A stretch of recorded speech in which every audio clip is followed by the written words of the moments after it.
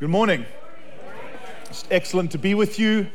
Hey man, the ops team and the sound team and the music team with daylight savings have been up probably like 5 a.m. their body clock, leading and serving us. Let's give it up for them. So appreciate it.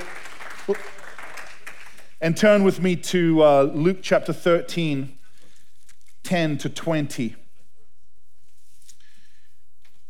Now Jesus was teaching in one of the synagogues on the Sabbath, and behold, there was a woman who had a disabling spirit for 18 years.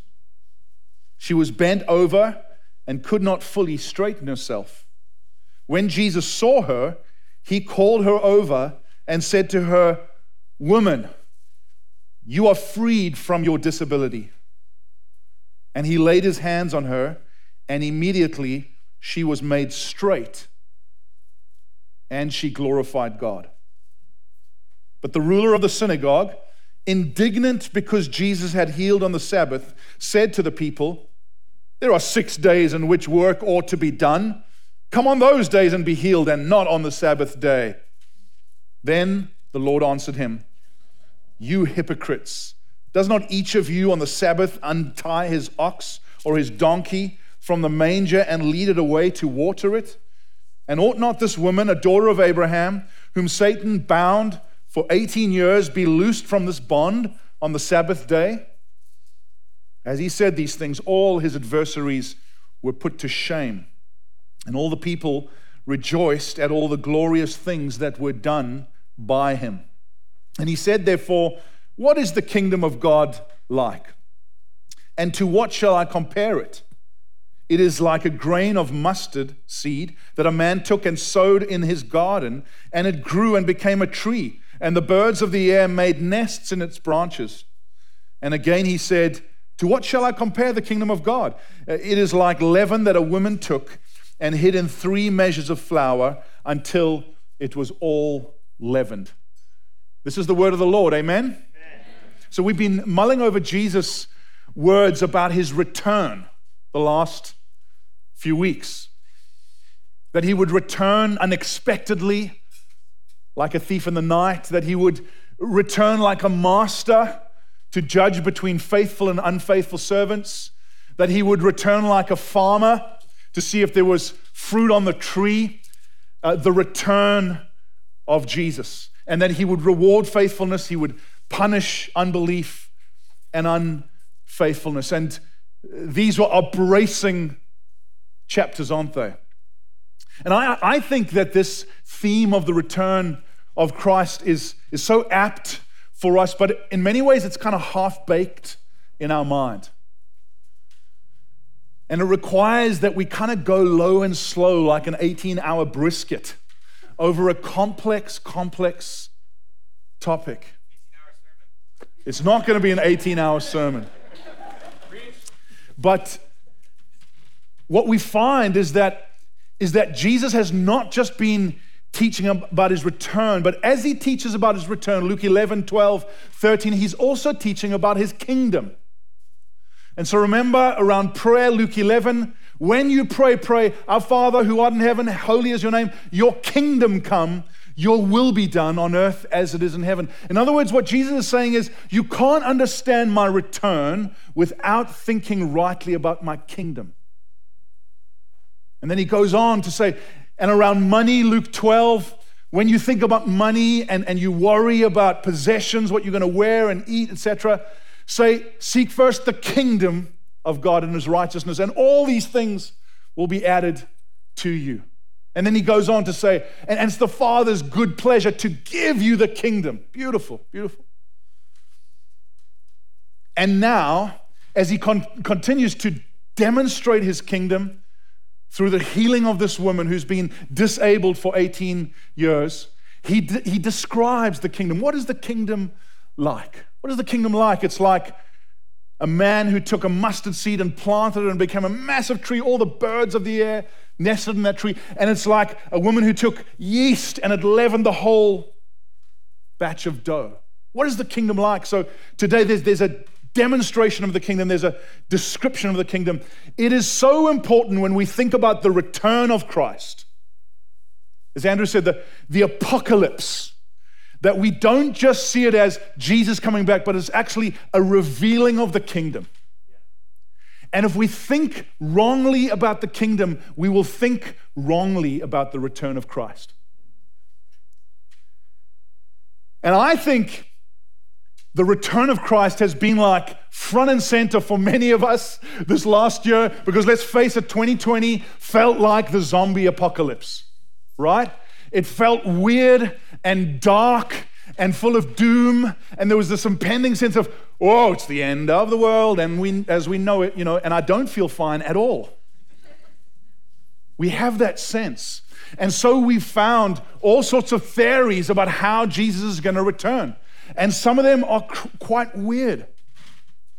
And it's Bill Gates who's the Antichrist, and it's the vaccine that's the mark of the beast, and all sorts of speculation that 5G is Satan's network because he's the prince of the power of the air, and all that stuff. You've heard it. I've heard it. And what's strange about that is I've been a Christian growing up as a pastor's kid. Every decade, we think someone different is the mark of the beast and someone different is the Antichrist. Growing up, it was Gorbachev. He was the Antichrist, and credit cards were the mark of the beast. Cut up your credit cards. And then it became, I don't know, like Oprah. And like it's QR codes. Beware of those QR codes. And now it's Gates, and it's the vaccine. And it just gets quite weird if we don't understand the return of Christ through the lens of his kingdom. And so Jesus is displaying or demonstrating the kingdom in this amazing miracle. We're going to look at it. And then he's describing the kingdom. And the big idea in this passage is that the kingdom grows from small to big.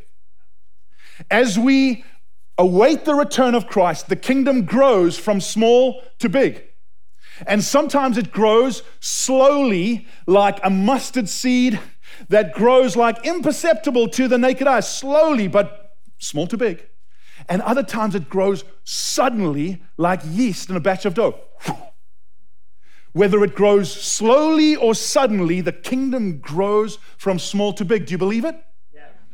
Do we believe it? Because I think what's happened is last year robbed many of us, probably me included, of confidence that the kingdom is actually going to grow.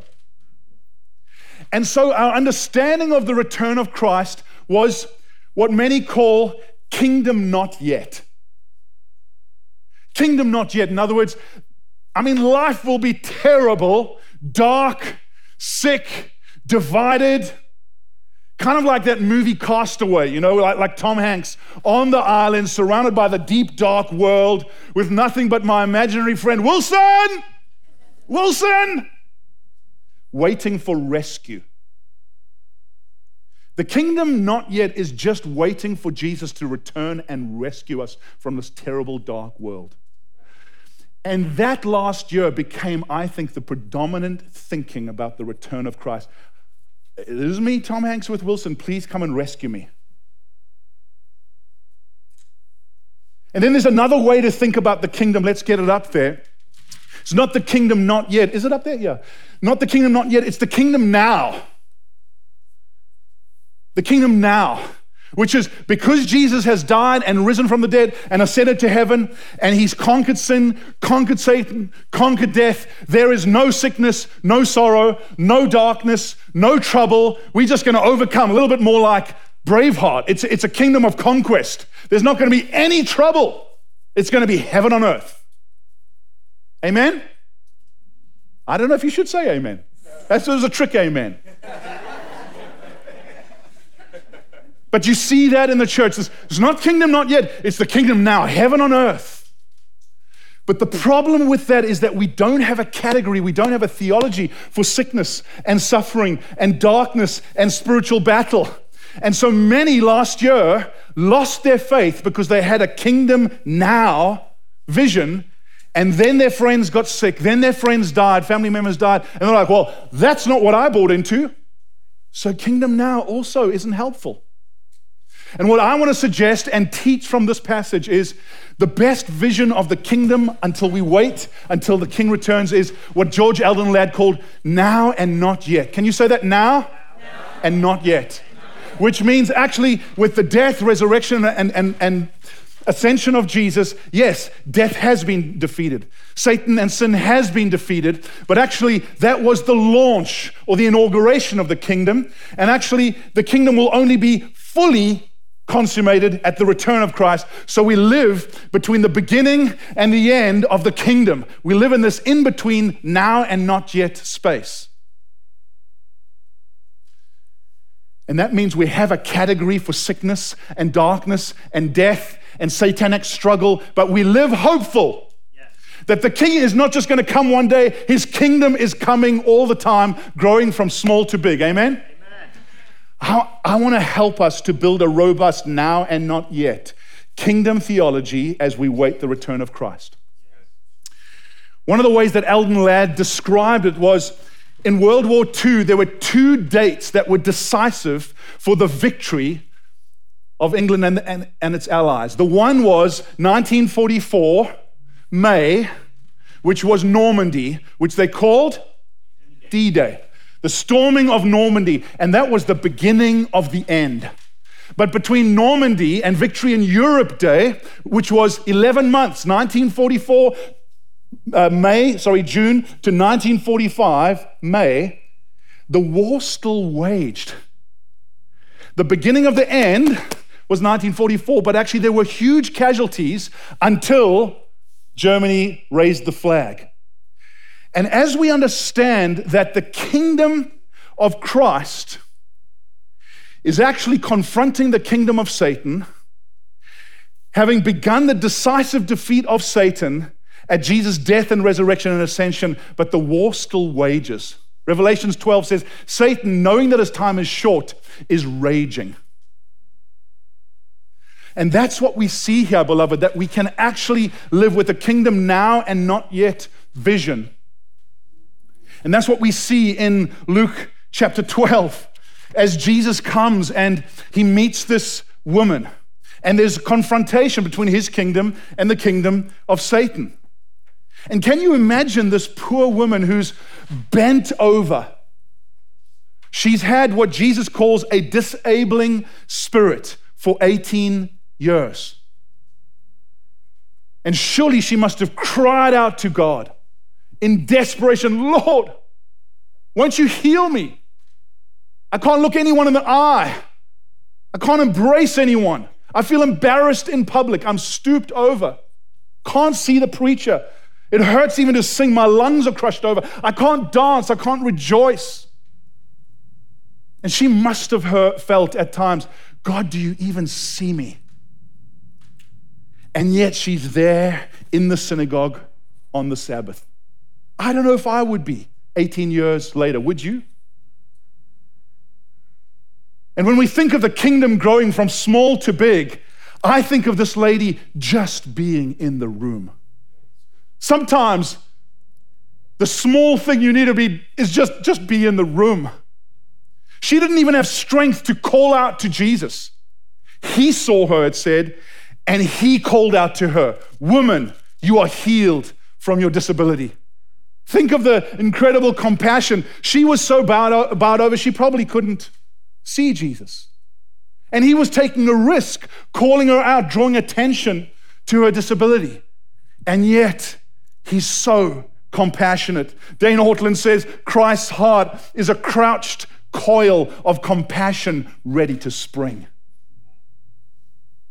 And sometimes the small thing we do for the kingdom to grow is just be in the room, be in his presence, be with the people of God, as hard as that might be. And imagine the leap of hope in a crushed soul, just going, he does see me, God does see me.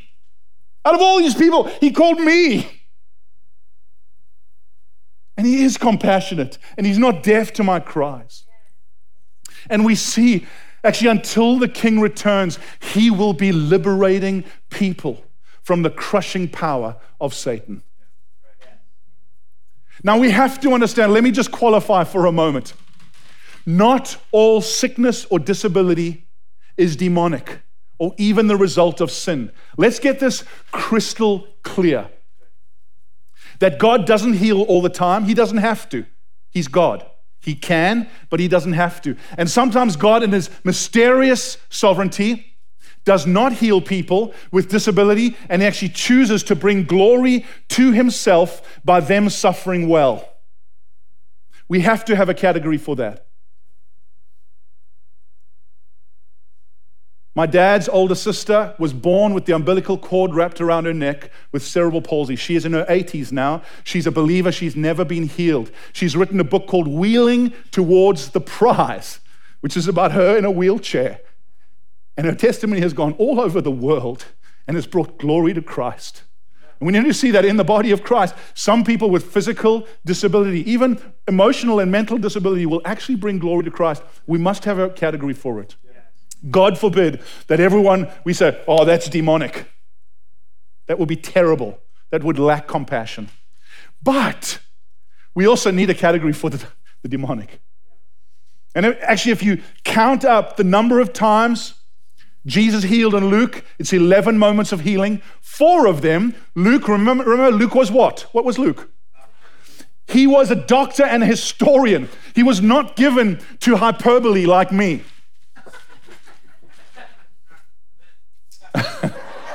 Be quiet.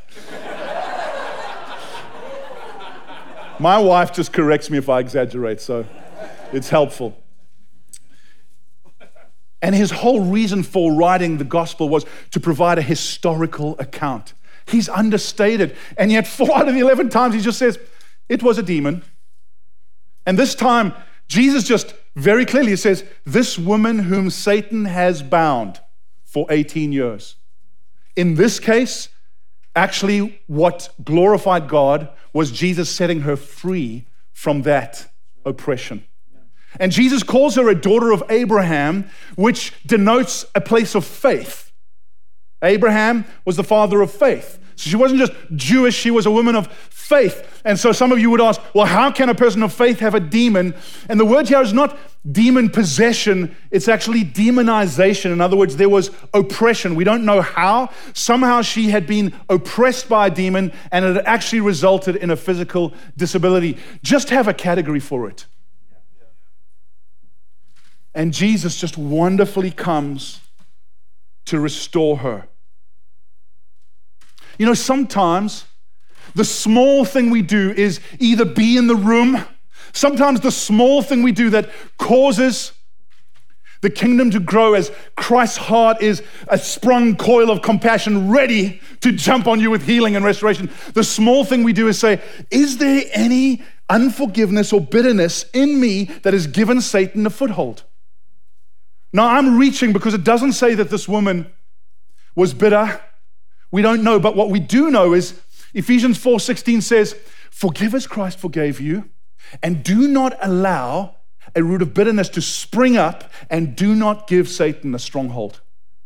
In other words, sometimes unforgiveness and bitterness gives the demonic a stronghold in our life. It gives Satan a bit of the piece of ground in our life.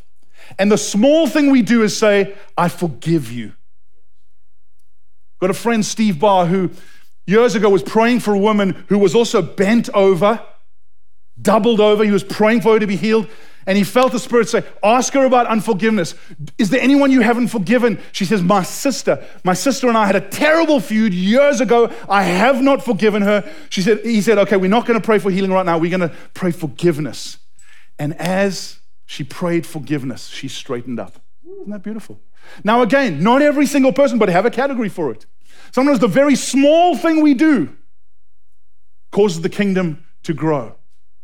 Sometimes the very small thing we do is actually extend compassion in physical compassion, felt ways to people who are hurting. And as a small thing, the kingdom grows, either suddenly or slowly. I have a friend who was part of a famous church, and this church was experiencing revival. They were doing big kind of revival rallies, and there was a guy, a homeless guy, who was either possessed or oppressed by a demon, and he was shouting and growling while the preacher was preaching.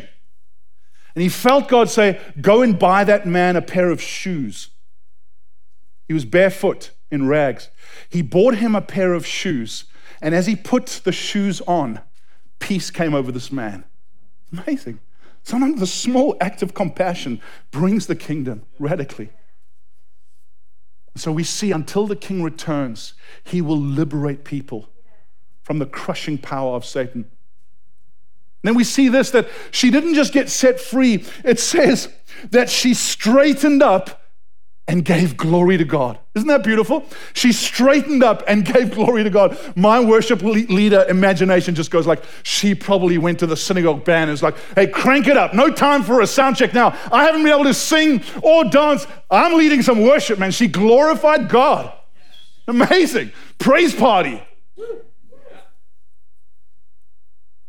And I just love what God is doing in this tent at this time. As people are experiencing the presence of God, the healing of God, worship is far more just spontaneous, and people are just, it's not forced. It's just, we just want to glorify God because the kingdom is breaking in.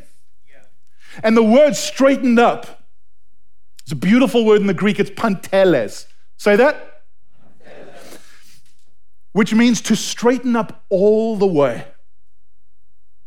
For 18 years, no one knew her height. And then she's like, I'll show you my height. Shoulders back, here I am. Ligaments, vertebra, muscles, just whoosh, as the kingdom came. The kingdom was coming like yeast at this time. It says she straightened up instantly, just whoosh, all the way. It's a beautiful thing. And you know, it shows us that whether we're physically disabled, emotionally, spiritually, relationally, actually, Jesus will not leave us there. Jesus is absolutely intent, whether instantly or slowly. He's actually going to not just set us free, he's going to bring us to our full stature. He's going to restore us. He placed his hands and said, you are restored. The whole reason Jesus came was to restore humanity back to its full stature, what it meant to be truly human. And each of us have got things that buckle us over. And Jesus' nail-scarred hands of power and kindness are restoring hands. It's the carpenter's hands. He's a restorer. And you say, how do I know that he'll restore me? I'm bowed over by anxiety. I'm bowed over by fear or bitterness. How do I know? We know because on the cross, Jesus bowed his head into the fiercest storm of our sickness, our sorrow, our sadness, our darkness. He bowed himself so that he could straighten us up all the way. It's the beautiful exchange. I will bow my head, give up my spirit, that you might be able to stand up straight. You know, there's only one other moment in Scripture that same word, panteles, is used, straighten up all the way. And it's Hebrews 7, verse 25, that says, since Jesus lives to intercede, to pray for us, he's able to save to the uttermost. Can you say that? To the uttermost. Those who come to him.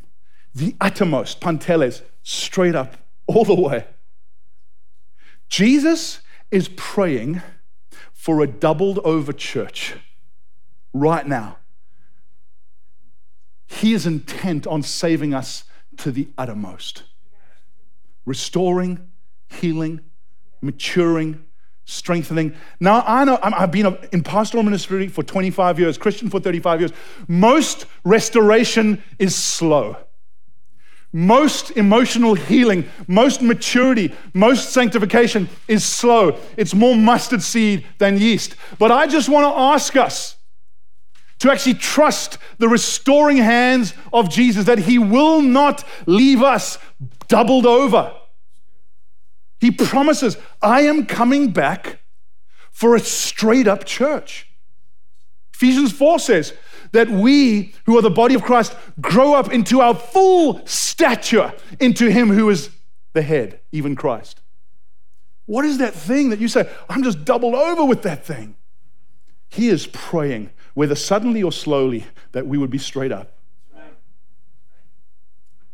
I think the church has not stood to its full stature this last year. The Big C church.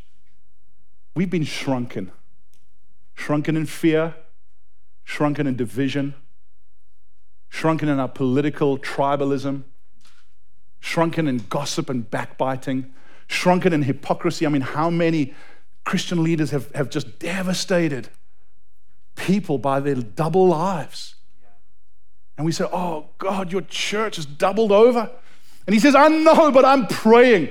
I'm absolutely intent that my church would stand up. I am not coming back to a shrunken over church. I'm coming back for a straight up church that will stand stronger, sing louder, love more compassionately, live holier. That's what he's coming back for. Until the King returns, he is not coming back for a doubled over church. Let's believe it. Let's be part of it. Sometimes the small thing we can do as we trust that the kingdom grows in the church is that we just gather in a tent in the cold and the rain, in a car park, from small to big. That some of you are meeting one-on-ones. I know I sit at Golden State and I see a number of people meeting one-on-ones and I just go, they are loving one another. They are just encouraging one another. That is small. That is not insignificant. That is mustard seed. That is yeast. The kingdom is growing on that coffee table from small to big. Don't despise the small. Zechariah says, don't despise the day of small beginnings. We just got to go, Lord, what is my mustard seed? What is my yeast?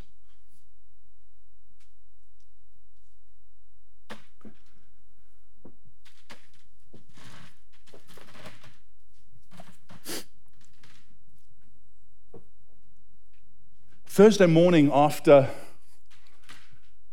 our prayer time here, I think it was 123 people huddled in the rain, in the cold, well done. God broke out, and I sat in my morning, old beat-up leather chair, and God had done some things in my life and my family's life and some friends' life, and I don't do this often. I sobbed and sobbed and sobbed and sobbed. My kids came running from their bedroom saying, what is going on, Dad? We've never heard you cry. Now my kids know that I joke, my bladder's behind my eyes. I kind of tear up when I speak about Jesus sometimes, but actually I could not stop sobbing.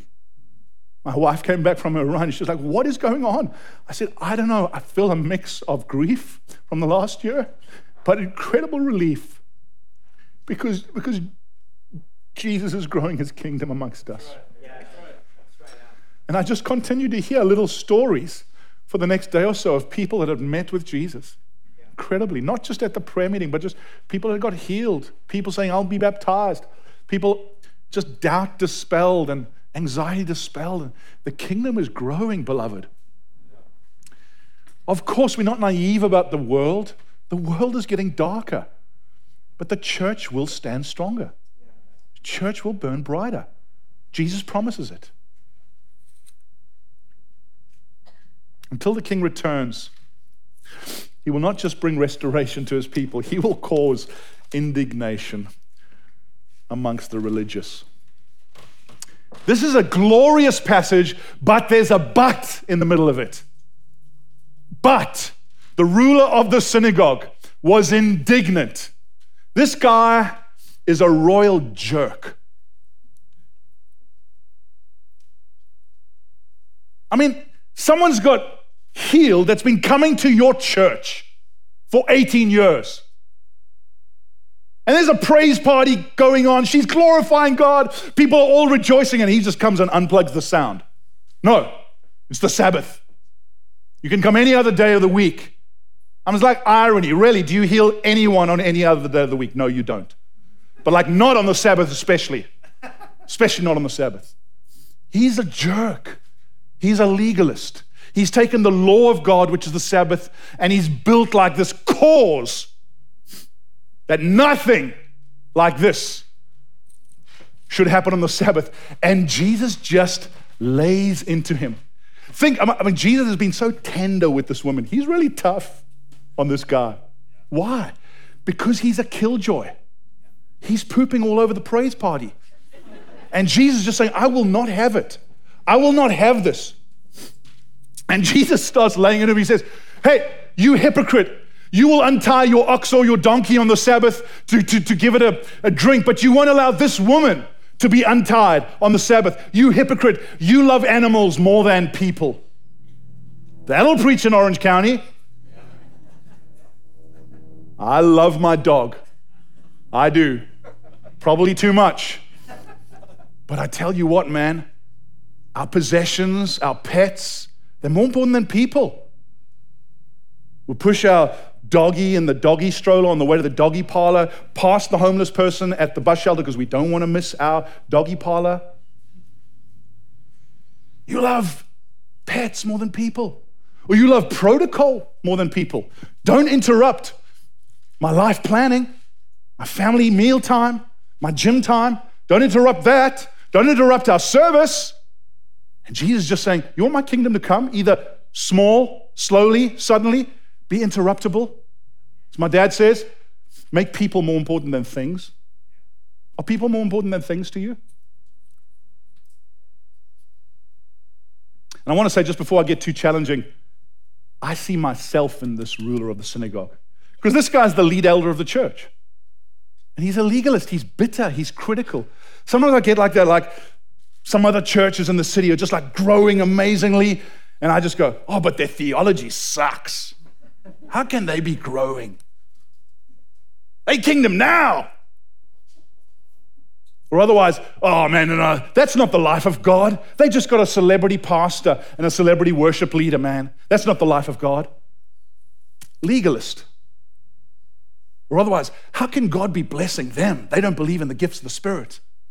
Critical. Legalism.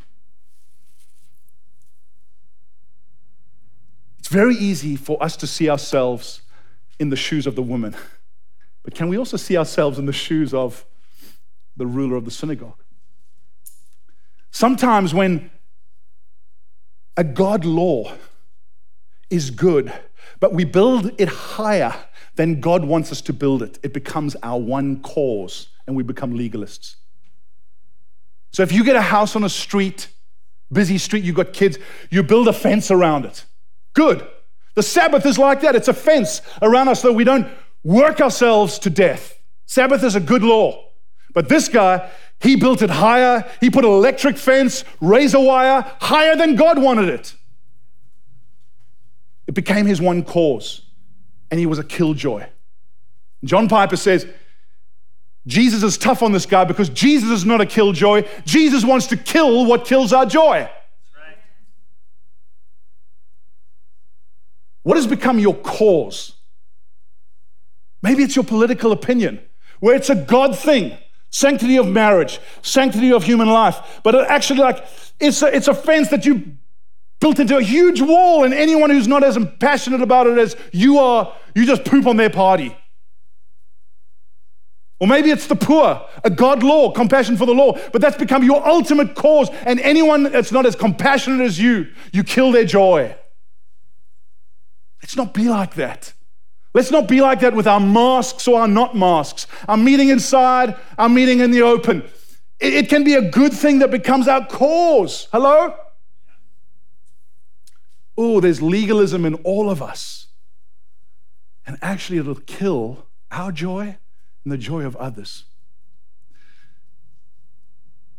But you see this passage landing so beautifully where it says,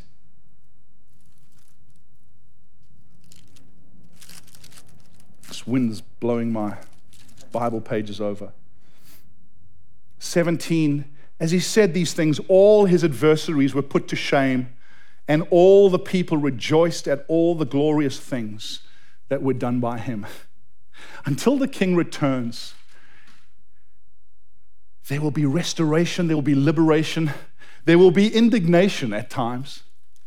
But then what we see is there will be a distinction between those who are Jesus' adversaries and those who are Jesus' subjects. His adversaries were put to shame. His subjects rejoiced at all the glorious things he did. What I love about this passage is that it brings the sense of a separation. where there's no middle ground. There's a sense in which in our culture today, it's like, yeah, I'm with Jesus, but like not too much. I'm not one of those Jesus freaks. I believe in Jesus. I don't know if he's king. I don't know if I'm living in the kingdom. Here, there's really no middle ground. There's either you're an adversary or you're a subject. And the adversaries suffer shame, it says. The subjects rejoice with great joy. As Jesus' kingdom grows from small to large, there's a call to decide, am I an adversary or a subject? And if I'm a subject, it will come with a great cost, but great glory and great joy. My wife said I shouldn't wade into controversies, but I'm going to as we land. Many of you have watched the Prince Harry, Meghan Markle interview. I am not going to give my opinion on what went down. So just breathe a sigh of relief. But it's the closest thing to a kingdom we have, the monarchy. And as Oprah interviewed them, they essentially said, we left the monarchy, we love the Queen, we left the monarchy because there was racism and because they didn't take care of our mental health. I am not weighing in whether there was or wasn't. I'm stepping right away from that controversy. And Karen is looking daggers at me because she loves the monarchy. Do you? I don't know.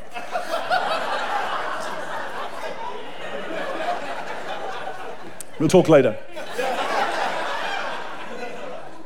One thing I do know, you love my dog more than me. Yeah. What were the reasons, right or wrong? I don't care. What happened, though, is they decided to leave. Decided to set up home in Santa Barbara, beautiful Santa Barbara. And they decided to shrug off their monarch responsibilities. We're leaving the monarchy. We love the Queen. We're leaving the monarchy in terms of responsibilities. What was curious to me was their shock that the privileges of the monarchy were suspended. They took our money away. They took our titles away. They took our security detail away. We wanted to leave the monarchy, but we wanted still the privileges of the monarchy. And I just scratched my head. I said, you're free to leave the monarchy, but you can't expect the privileges of the monarchy without the responsibilities. It reminds me of many Christians today. We love the king. We don't want the responsibility of the kingdom. And when the privileges of the kingdom are suspended, we're shock and horror. And actually today, Jesus is saying, no, don't just love the king, be a subject of the kingdom. And enjoy the privileges of the kingdom. Enjoy the security and the provision and the presence of God and watching the kingdom grow from small to big. Enjoy that because you've bowed the knee. One day, every knee will bow before the king. But there will be two kinds of people who bow on that day. There will be those that bow with shame because they were adversaries. And there will be those that bow with joy because they bowed before. Jesus wants you to be the latter, not the former. He wants you to bow now so that on that day you will bow with joy, not with shame. Let's pray. Jesus, please come. Your presence is here. You are working. Your kingdom is growing from small to large. Lord Jesus, I want to ask that you would come and break off a sense of pending doom, that you would grow confidence in your people that your kingdom will come until you return. Yes. Lord Jesus, we're sorry for fear. This last year was a doozy, and it robbed us of confidence that your kingdom is growing. But I thank you that it is. It's growing from small to large. And I pray that every person here would be confident enough to plant the mustard seed, to knead the yeast into the dough and watch your kingdom grow.